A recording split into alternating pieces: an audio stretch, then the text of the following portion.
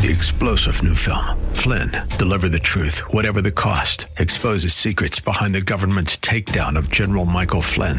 Flynn knew what the intel world had been up to. He ordered the first audit of the use of contractors. This set off alarm bells. He told the truth. He was the most dangerous person for Donald Trump to hire. They had to get rid of Flynn.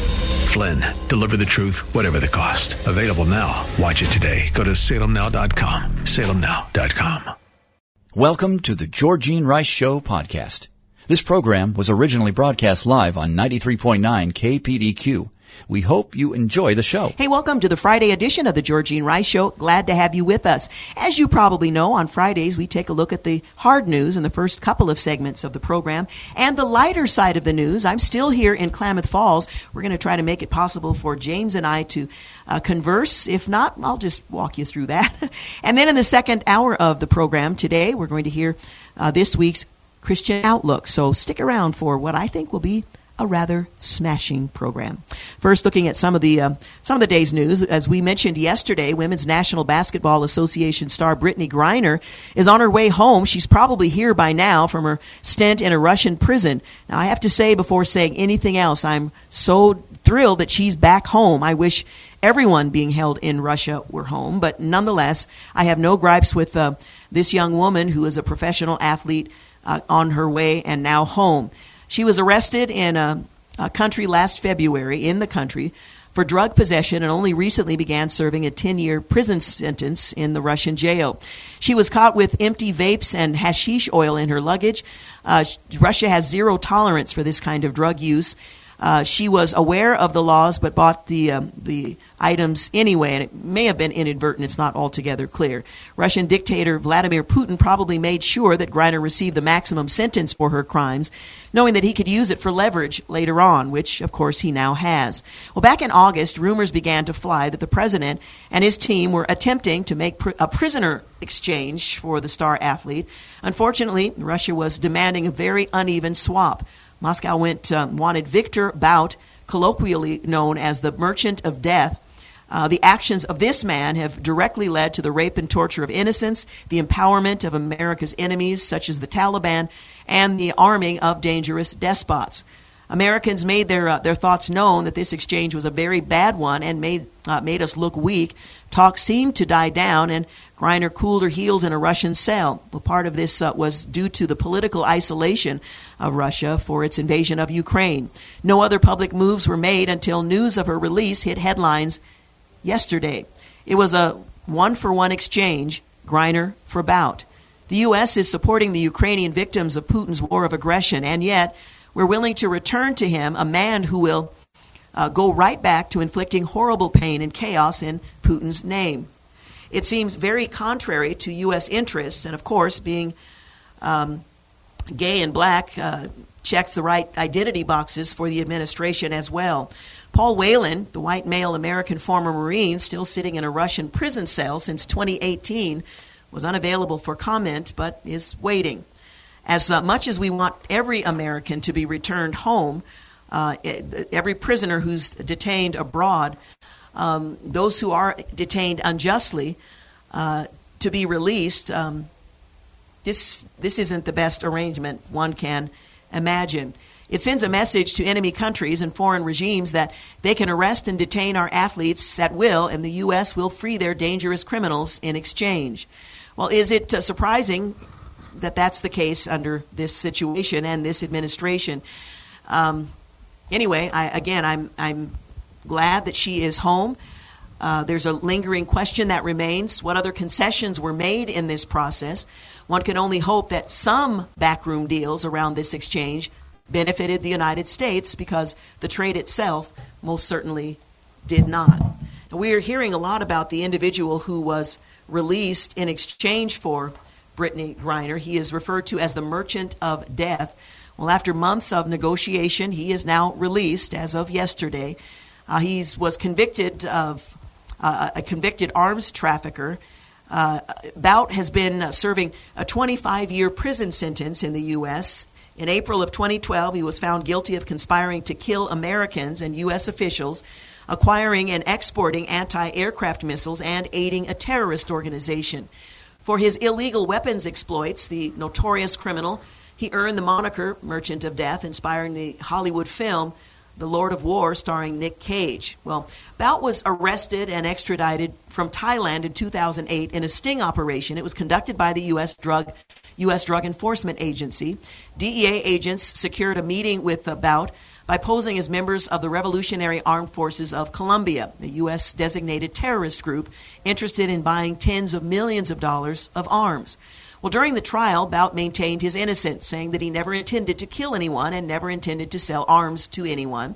But prosecutors argue that Bout was aware the weapons he sold would be used against Americans, and beyond sourcing the arms throughout his criminal career, Bout physically transferred them to buyers as well, using the fleet of Soviet-constructed planes. So he was directly and personally involved. There's a lot of armed traffickers out there, said a new retired DEA agent who helped apprehend Bout in Thailand. The difference with Mr. Bout was he owned his own fleet of private aircraft. People can argue, was he the biggest arms trafficker? I look at him as one of the biggest arms transporters. So this was a really big deal. From the fall of the USSR until his arrest in 2008, he violated numerous arms embargoes, including in Liberia, Afghanistan, Sierra Leone, Congo, Libya. Jonathan Weiner, a senior official for the State Department during the Clinton administration, who was steeped in knowledge about the arms ventures by Bout, told Yahoo News that Bout was once the second most wanted man in the world, just behind Osama bin Laden, the second most wanted man in the world. Bout got his start in the arms trade by selling weapons to participants on both sides of the Angolan Civil War in the 90s, undermining U.S. efforts to bring the conflict to a peaceful resolution. Whitney Schneidman, who became among Bout's involvement in the Angola conflict while serving as Deputy Assistant Secretary for African Affairs, called him the personification of evil. He was directly undermining our efforts to bring peace. Well, in 2010, John Brennan, Obama's Deputy National Security Advisor for Homeland Security and Counterterrorism, said in an interview that capturing and trying Bout was crucial to thwarting the flow of illegal arms sales to dangerous terrorist entities. Victor Bout is somebody who for 2 decades was responsible for arms trafficking and supporting terrorist organizations on multiple continents, South America, Africa, Asia, Brennan said. Prosecuting him, Brennan went on to say, was very important, so we're able to stop these illegal arms traffickers from carrying out their activities, which are undergirding the ability of terrorist organizations and other groups to carry out attacks nationwide. This is the guy that was exchanged for Griner. Also, Eric Holder, Attorney General under the Obama administration, said in 2011, after Bout's conviction was announced, that it was a major success of the justice system and government agencies. One of the world's most prolific arms dealers is being held accountable for his sordid past. Now, keep in mind that President Biden was vice president at that time. This was his attorney general. He was fully aware of the crimes and the history and the impact that this arms trafficker, number 2 on the list of wanted rogues behind Osama bin Laden, now released in exchange for Griner. Holder said at the time that Victor Bout's arms trafficking activity in support of armed conflicts have been a source of concern around the globe for decades. Today he faces the prospect of life in prison for the efforts to sell millions of dollars worth of weapons to terrorists for use in killing Americans. So while I'm grateful that an American is free from a Russian prison, I'm not sure this was right way to go about it. It was certainly an uneven swap. I'm not familiar with the details. We don't know what other agreements were made, but on its face, this doesn't seem like a good move for the U.S., but there you have it. Griner is home where she belongs, and hopefully the U.S. Marine, who has been there for 4 years as opposed to several months, will also be released at some point in my lifetime. Well, Iran has abolished the morality police and may loosen hijab requirements, according to an official earlier this week. After a series of fiery protests, Iran is reportedly abolishing its morality police and may loosen requirements on the hijab, the country's attorney general confirmed on Saturday. Mohammad Jafar Montazeri said at a press conference that the morality police have nothing to do with the judiciary and have been abolished. Okay. Of course, the judiciary continues to monitor behavioral actions, he added. The Iranian authorities will consider whether to adjust the headscarf rules, the Attorney General said in the statement. Born after the 1979 Islamic Revolution, the religious force charged with patrolling for and arresting women who violate the Islamic dress code by not wearing a head covering or loose-fitting clothing has existed outside of the judicial system operated by law enforcement. Well, the mass unrest that swept the country in recent months was triggered by the arrest of 22-year-old Gina Mahsa Amani in Tehran for not wearing the mandated hijab headscarf. After she was escorted to a police station, the woman went into a coma and later died in a hospital. And while the official state account contends that she suffered a fatal heart attack, eyewitnesses claim that several security officers assaulted her in the police van following her detention. Now, Amini's death fueled a wave of anti-regime rallies, pressuring the theocracy to relax its restrictions.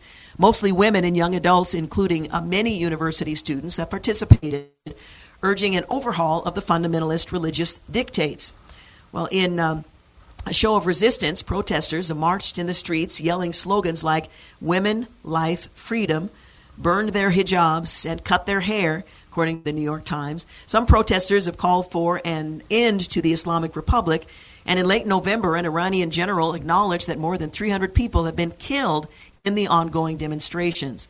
Well, the authoritarian regime in Tehran retaliated to the challenge to its rule with a crackdown, jailing many protesters on national security and public order charges and threatening some with execution.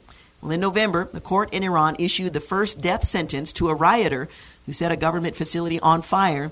The person was pronounced guilty of enmity against God, according to the BBC. But some changes have apparently been made or will be made or are being considered in response to the protests in Tehran. Hey, you're listening to the Georgene Rice Show. We're going to come back with a bit more of the hard news and return in the second half of this first hour with the lighter side of the news. So stay with us. You're listening to the Georgene Rice Show, still broadcasting from Klamath Falls. You're listening to the Georgene Rice Show podcast. It's aired on 93.9 KPDQ. Hey, welcome back. You're listening to the Georgene Rice Show. Coming up later in the program, the Christian Outlook in our second hour. And James Blend, I think, will join me. I'm still broadcasting from Klamath Falls, and we're not quite sure the technology will work, but we're going to try. James Blend may join me for the lighter side of the news in the second half of this first hour.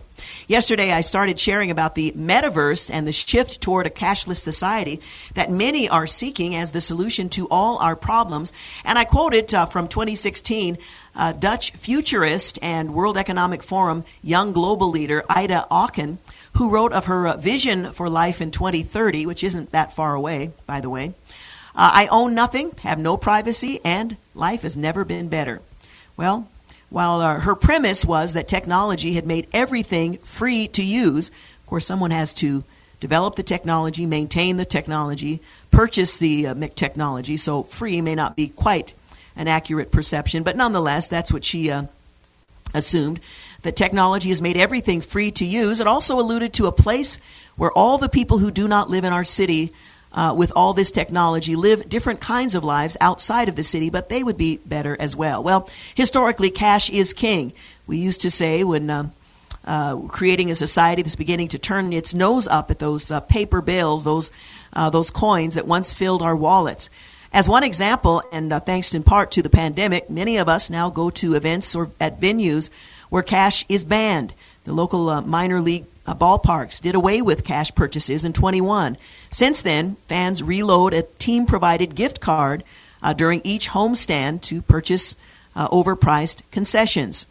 We're talking about this, and it's been talked about since 2011, when analysts pointed out that the major financial institutions that claimed eliminating cash could maximize the economic potential saw this as a benefit as well.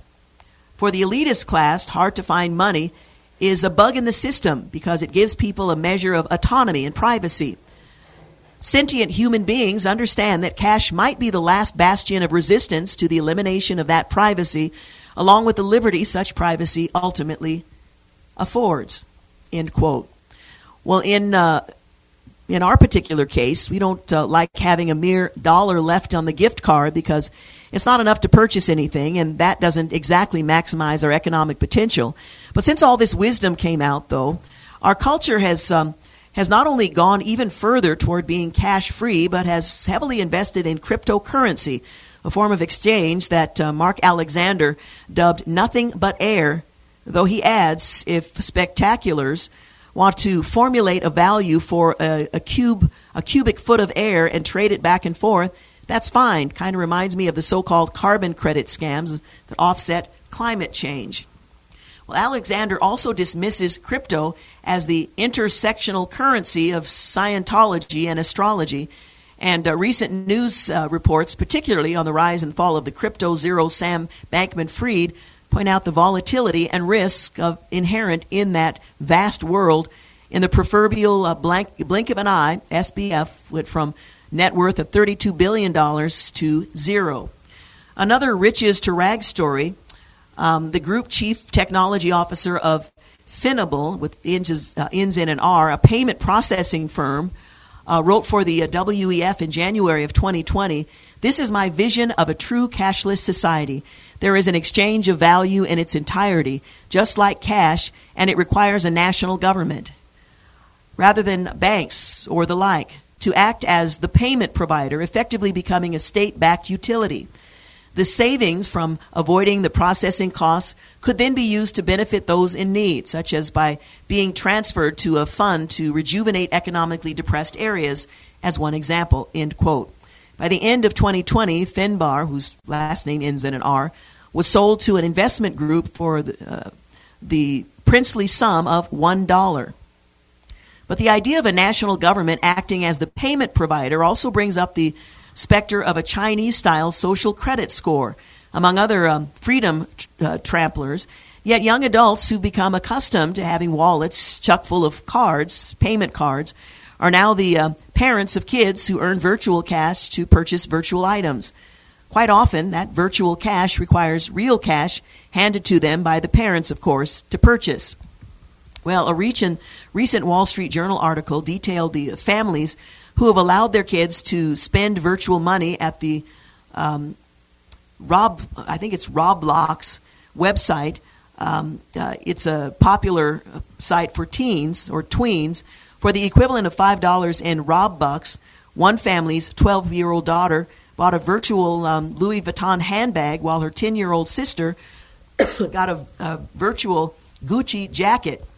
In other words, virtual money on the parents' bank or credit card bought each of these girls a pixelated online accessory item for their online characters. Is this a great country or what? So they spent their money on items that have no real existence in the real world, but they got, Gucci stuff. What 12-year-old needs a Gucci anything, even an image on a pixelated character? Well, the Journal article also noted that some children's advocacy groups, politicians, and online commerce researchers have raised concerns about games that sell virtual goods to adolescents, particularly when the goods are sold in blind packets like baseball cards. What's a great analog? As a 12-year-old kid who bought dozens of packs of baseball cards in hopes of finding that rare Mark the Bird card, but instead got a stack of cardboard-like bubble gum and a bunch of Major League has-beens and never-weres, it was a bit of a surprise. Well, this isn't to say that the modern-day convenience of direct deposit, online banking, and ordering food from one's phone are bad things. Like any other tool, they have their usefulness. But they also assume that people have online access to their funds, and they introduce us to the risk of hackers stealing our hard-earned dollars. Well, there is that. Well, those of us raised with parents or grandparents who lived through the Great Depression learned the value of paper money, lived within limited means. Hawkins' dystopian vision of a world where everything is free and nothing is owned may be closer than we think. It's been said that many times before, with online marketing, you are the product of big tech, and multinational financial corporations are taking your privacy and trading to you the meager wages of convenience, all as part of the effort to wean you off cash and the sense of ownership it represents, the sense of privacy and individualism. At least to us, old-fashioned greenbacks are now more appealing than ever. It is interesting to consider the implications of the convenience that we have so readily embraced and what that might mean in the future, and what those who are in positions of authority and influence are imagining they might do with the loss of independence that we are so willing to give up, the loss of privacy and access to what we earn. It's sort of an interesting thing to consider, and the fact that it's moving more quickly and in a direction that most of us have never really thought much about. Well, does an American citizen enjoy the First Amendment's guarantees of religious liberty and free speech or not? Well, it's not overstating it to say that's what the U.S. Supreme Court will decide in 303 Creative, LLC versus Elenis. Well, before oral arguments were held on Monday, the case was previewed last week. It's a proverbial no-brainer. The tone of the questions from the majority of justices indicate that they may agree. Well, the basics are all too familiar, and we've heard this time and again. Colorado graphic designer Lori Smith, owner of 303 Creative, wants to expand her business to build websites for weddings. Rainbow Mafia thugs and their allies in the Colorado state government want to force her to make them for same-sex weddings, which she as a Christian believes violate the biblical model of marriage. Colorado is trying to force me to create custom, unique artwork to promote ideas inconsistent with my faith and the core of who I am and what I believe, she expressed. I love people and create for everyone, including those who identify as LGBT, she said on Monday outside the Supreme Court.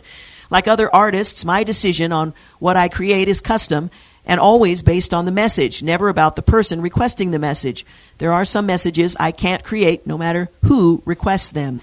And that has landed her in the U.S. Supreme Court. Naturally, Colorado Attorney General Philip Weisner went to great lengths to twist what's at stake, suggesting that democracy itself is hanging in the balance. The arguments were heard in the case before the Supreme Court, and it will likely not be before summer that we actually hear the outcome. We'll follow the story. Hey, you're listening to The Georgene Rice Show. When we return, James Blend will join me, I think, and we'll take a look at the lighter side of the news. You're listening to The Georgene Rice Show podcast. It's aired on 93.9 KPDQ. Hey, welcome back. You're listening to The Georgene Rice Show. As I've mentioned several times throughout the program today, I'm broadcasting live from Klamath Falls. I'm here helping Katie Harmon with the Singing Christmas Tree here in Klamath Falls. They're in their third year. I'm here with several other Portlanders, the Greenidge family, minus a few. And so she has graciously consented to give me access to her vocal studio where I'd have a strong enough Wi-Fi signal to broadcast back into Portland. James and I have been doing much of our communication by phone rather than certainly face-to-face, and I don't have a computer that allows us to communicate in that way. So it's been a bit of a challenge. I hauled a printer down here so that I could print stuff. I brought a bunch of equipment. I flew to Klamath Falls, but some of our party drove, and so I was able to pack up some of this stuff, and they drove it here, and they'll drive it back. But I wasn't able to bring everything that I typically need, and so we weren't able to work it out that James can be heard in my headset, so he and I could have a conversation without either one of us hearing the other. So we made the decision I'll just take care of some of this lighter side of the news stuff today, and we got some that I think you'll enjoy. Here's one. A New York sergeant was hailed for aiding a 2017 birth and then helped at another. A group of police officers who helped deliver a baby at a Long Island home over the weekend, including a sergeant who helped another newborn take his first steps 5 years ago, is gaining something of a reputation. This is in Shirley, New York, and the sergeant's being hailed for, well, being there when it's important. Well, monkeys in central Thailand City are marking their day with a feast. Now, I think I mentioned this earlier, that monkeys can be very aggressive in areas where they live in or near populated areas. They will steal your stuff, they will hurt you, and they will, they'll intimidate, we'll put it that way. Well, a meal fit for monkeys was served on Sunday last at the annual Monkey Feast Festival in central Thailand. Amid the morning traffic, rows of monkey statues holding trays were lined up outside the compound of the ancient three pagodas, while volunteers prepared food across the road for real monkeys, and they tucked into it for most of the day. It's a rather interesting thought, especially given how aggressive some of these monkeys can be. Well, not just fast food, baby. Baby comes quickly at Atlanta in a McDonald's. Yes, they're nicknaming the baby Nugget after a woman delivered a girl at an Atlanta McDonald's. Alandria Worthy tells WXIA-TV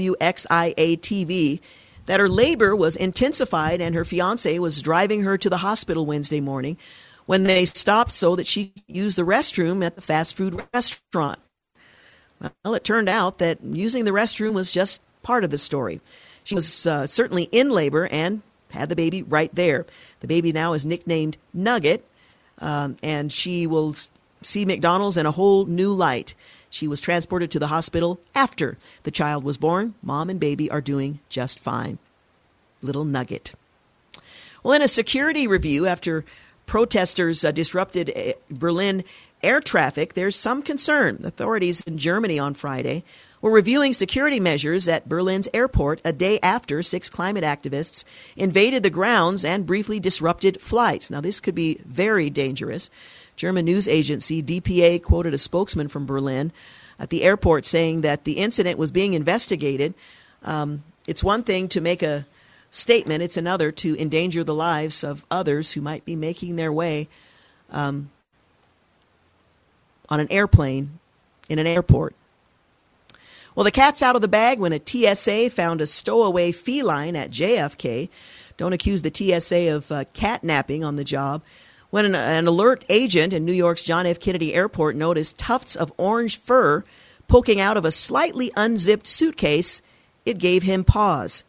And yes, it turned out that there was a cat. Now, last week we talked about a cat who was recognized through the scanner where they're looking to see what's in a suitcase.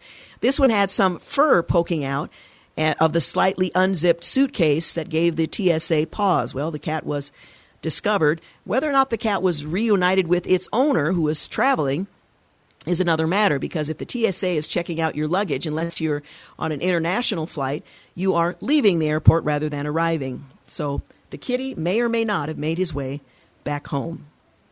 I'm not sure you can hear the background noise here. My office that I'm working out of is next door to a Thai restaurant, and we were told yesterday that if they are handling someone's pay for their meal, it might mean that you're disconnected from Wi-Fi. That happened once yesterday, but if you can hear any background noise, that's why we're right next door to a Thai restaurant. Anyway, I digress. Alaska firefighters helped rescue a moose that was trapped in a home. How the moose got into the home is a whole other story, but firefighters in Alaska got an unusual request for assistance last weekend from the Alaska Wildlife Troopers, but it wasn't your mundane cat stuck in a tree situation. They were looking for some help getting a moose out of a basement. Now, not the main floor, the basement. So apparently the moose was making his way around the home, and it ended up in the basement. Getting that moose out was no small feat, as you might imagine. Basements usually require stairs. Getting his moose down the stairs, on his own steam, not such a big deal. Back up again, well, it took them quite a while. But that's what firefighters do. They take unusual calls about unusual things, and they fix it. Well, Louisiana artist Mandy Posh, she needed something to wear to her exhibit opening the next day. Instead of making a last-minute dash to the store, she turned to her creative skills and painted a white off-the-shoulder cocktail dress to match one of her artworks on a bit of canvas and wore it to the event. Well, and seeing the dress, it went viral.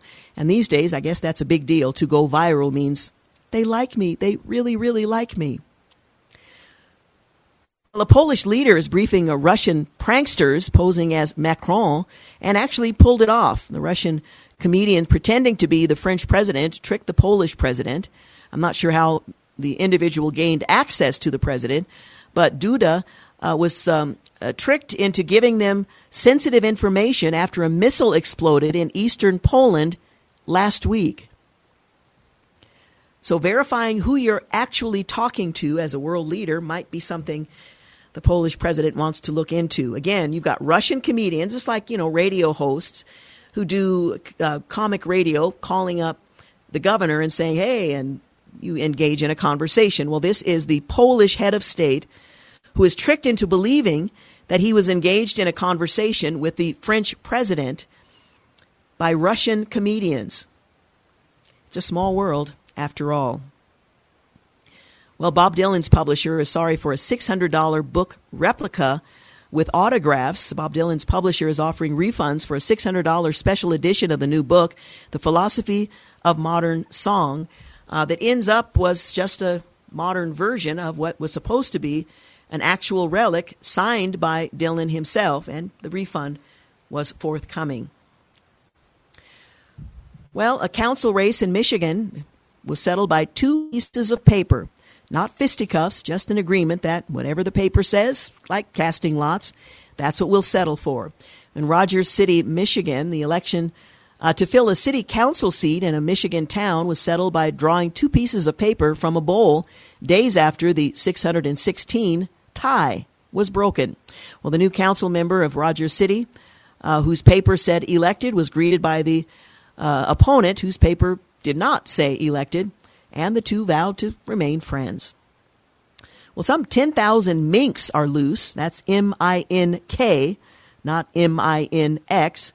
Anyway, missing after vandalism at an Ohio farm. I remember when I was growing up, my father decided at one point we were going to raise chinchilla, and that would be sort of a side gig, raising chinchilla. We went out to a chinchilla farm and saw the little creatures and talked to somebody about how to develop that. I don't know anybody who had a chinchilla coat, but apparently they were very popular and might have been sold as something else. But anyway, I was so relieved when it was decided we weren't going to have a chinchilla farm in our garage. But 10,000 mink on the loose. Vandalism freed thousands of mink at a rural Northwest Ohio farm, leaving an estimated 10,000 of the little creatures free. These are carnivorous mammals. They're uncounted for. And, of course, anyone who has a pet is a little bit concerned about what the future might hold for their little animals. But they're roaming the countryside. And if you can gather up just enough of them, you might find that you could make yourself a stole. Well, an Iranian who inspired the Terminal has died in Paris in an airport. You recall the Tom Hanks movie, an Iranian man who lived for 18 years in Paris's Charles de Gaulle Airport and whose saga loosely inspired the Steven Spielberg film, The Terminal, died on Saturday last in the airport that he long called home. Can you imagine? He lived in the airport. I mean, there's a lot going on in the airport. 18 years in the airport. Coming and going, presumably. Well, the 4th grader used the Heimlich maneuver to save a fellow student from choking. A 9-year-old elementary school student in Wisconsin may have saved the life of a classmate by performing the Heimlich maneuver on her as she choked on food, according to authorities. Essie Collier, a 4th grader at Racine's Frat Elementary School, noticed one of her classmates was in distress during lunch on Tuesday. She took it seriously and remembered what she had seen others do. And she performed the Heimlich maneuver that may have saved that little girl's life. Kids can learn a few things that are constructive in popular media. Well, the National Toy Hall of Fame's new honorees include an object dating to ancient times, a line of muscle-bound action figures, and an iconic art set whose medium is colorful pegs. Yes, the National Toy Hall of Fame last week inducted their new list of famous toys. A 23-year-old has defeated a 2-term mayor in a small Louisiana town. The 23-year-old has defeated a 2-term incumbent to become the small Louisiana town's next mayor in Baton Rouge. Tryon Triong, a Democrat, bested independent mayor Wendy O'Quinn Perrette, 47, a city about 11,000 in southwestern Louisiana. The new generation coming up and the old being replaced. Well, a handgun was found inside a raw chicken in luggage at the airport. It's like a turducken. You've got a gun inside a chicken, inside the luggage, inside the airport. Well, security officers at South Florida Airport have reported finding a handgun hidden inside the raw chicken packed in a traveler's luggage. Now, I'm not sure why the traveler thought the handgun, the outline of it, wouldn't be clearly seen just because it was inside a raw chicken. I mean, raw chickens aren't made out of metal, and the detector was able to see the handgun inside the chicken, inside the luggage, quite clearly. inside the airport. Well, dogs have been gifted by Kim Jong-un at the center of South Korea now. A pair of dogs gifted by North Korean leader Kim Jong-un in 2018 are now mired in a South Korean political row, which the country's former president's blaming his conservative successor for a lack of financial support as he gave the animals up. So there's a big tug-of-war going on over the North Korean dogs given to the South Korean president and left to the new conservative successor. Would that politicians had such minor things to argue about these days in politics. Canines, anyone? Westminster Dog Show is heading to the Tennis Center. The Westminster Kennel Club Dog Show is moving next year to a new venue, the home of the U.S. Open Tennis Tournament. The Kennel Club announced Thursday that Canine Champs would take over the USTA Billie Jean King National Tennis Center on May the 6th, 8th, and 9th next year. And what better pairing? A lot of grass and a lot of dogs. So the canines will be featured at Westminster. Well, roaches spoiled Halloween on one suburban street. Trick-or-treating is off limits in a suburban Detroit neighborhood. There's nothing sweet about bringing home a cockroach. And apparently, some kids were finding that that's precisely what happened as they were trick-or-treating in their neighborhoods. Well, I was hoping to share this with James Blinn directly, but since he cannot join me on the program, I wanted to let him know that I received yet another notice from the Publishers Clearinghouse. Now, I thought this whole thing was over, that it was done with. They've named a winner, and we wouldn't have to be bothered with this again until, well, who knows when. But I received a notice saying, once again, a decision is required, and personal prize number was given, and a request. With a personal prize number added to the winner selection listed for you, we hope to have your full and undivided attention. Well, I was hoping, James, to be able to destroy this in your company, but I'm going to save this for our next Friday program when you are in studio across the glass, and you will see that I have broken my addiction from the Publishers Clearinghouse giveaway. I must have received dozens of said notices over the course of many years, this being the latest, in which they are suggesting that the winner will receive $5,000 a week for life. You're listening to the Georgene Rice Show podcast. It's aired on 93.9 KPDQ. Hey, we're back. You're listening to the Georgene Rice Show. Just a heads up, coming up in our second hour, a conversation I had with Robert Sirico, the economics of the parables, and a conversation I had with John Hopper, questioning God, answering questions worth asking. That's all coming up in the second hour of today's program after news and traffic.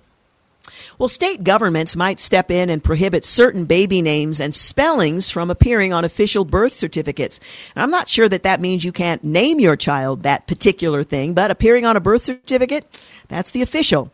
Well, millions of babies are born and named in the U.S. every year, but certain names or naming conventions are reportedly banned by state governments. Tesla CEO Elon Musk and singer Grimes reportedly learned this fact in 2020 when they tried to name their firstborn XAEA-12 in the state of California.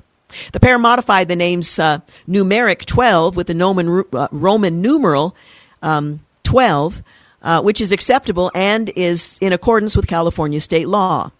So you can't use the number 12 as we know it, but you can use the Roman numeral 12 to name a child. Well, other name guidelines the Golden State enforces include restricting names to 26 characters in the English alphabet and a ban on pictographs, emojis, and obscene or derogatory names, according to The Bump, a parenting news site.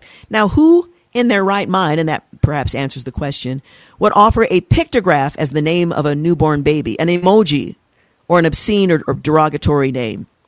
So why do states get to say in baby names? Well, the answer may be because there are some people who would name their newborn children with pictographs, emojis, and obscene or derogatory names. But the reason is that birth certificate issuance falls under the state jurisdiction, a detail that noted on the USA.gov website, the official guide to government information and services. Well, here are 5 states in America that are said to have name restrictions, according to a report from the USBirthCertificate.com. Georgia. Well, the state of Georgia only prohibits symbols, including accents, in babies' names, according to the resource. And in New York, New Yorkers who welcome babies are given a 30-character limit for first and middle names and a 40-character limit for last names, according to the Empire State. They reportedly have a ban on numbers and symbols in names altogether. Ohioans are prohibited from using numbers in names, but they're allowed to have hyphens, apostrophes, and spaces in names, according to the birth certificate site. Texans have a 100-character limit on the first, middle, and last names combined, and each name can only be written in the English alphabet. The Lone Star State reportedly prohibits numbers and diacritical marks in names. Then there's Virginia. Virginians, they can't use numbers, symbols, or other special characters, including umlauts or tildes, in names. A few uncommon names have been attempted in various parts of the U.S. and subsequently deemed illegal by state courts, according to a report. 10 examples of prohibited baby names reportedly include King, Queen, Jesus Christ, the Third, just 3 Roman numerals, III, Majesty, Adolf Hitler, Messiah, the symbol and 1069. Other names that can be rejected from birth certificates are names that reference trademarked brands. In other words, you can't call your child Robitussin. According to the website, disparaging terms can also be rejected according to the state site. So you do have some freedom as parents, but not absolute freedom in naming your offspring. Well, we're just about out of time. We do have news and traffic coming at the top of the hour. Also, in the second hour of today's program, Also, in the second hour of today's program, we have the Christian Outlook. So I hope you'll stick around for that. This week's promises to be relevant and timely. You're listening to The Georgene Rice Show. We'll be back. Thanks for listening to The Georgene Rice Show podcast. If you'd like to download a podcast of the show or would like more information on today's guests, please visit the show at kpdq.com or on Facebook. Follow the show on Twitter at GRice Show and like us on Facebook. And join us live every weekday at 4 for more critical thinking for critical times on 93.9 KPDQ. 3-star General Michael J. Flynn, head of the Pentagon Intelligence Agency, knew all the government's dirty secrets. He was one of the most respected generals in the military. Flynn knew what the intel world had been up to. He understood its funding. He ordered the first audit of the use of contractors. This set off alarm bells. The explosive new documentary, Flynn, Deliver the Truth, Whatever the Cost, uncovers the facts behind this scandal. Flynn told the truth. He was the most dangerous person for Donald Trump to hire. I find out the worst enemy that I'm going to face in my life is right here in America. They took my assessment and they wanted me to change it. And I was like, I'm not changing it. They had to get rid of Flynn. With in-depth interviews, archival footage, and never-before-seen personal records of the man behind the headlines. I just felt like I was drowning. Flynn, Deliver the Truth, Whatever the Cost. Available now. Watch it today. Go to salemnow.com. salemnow.com.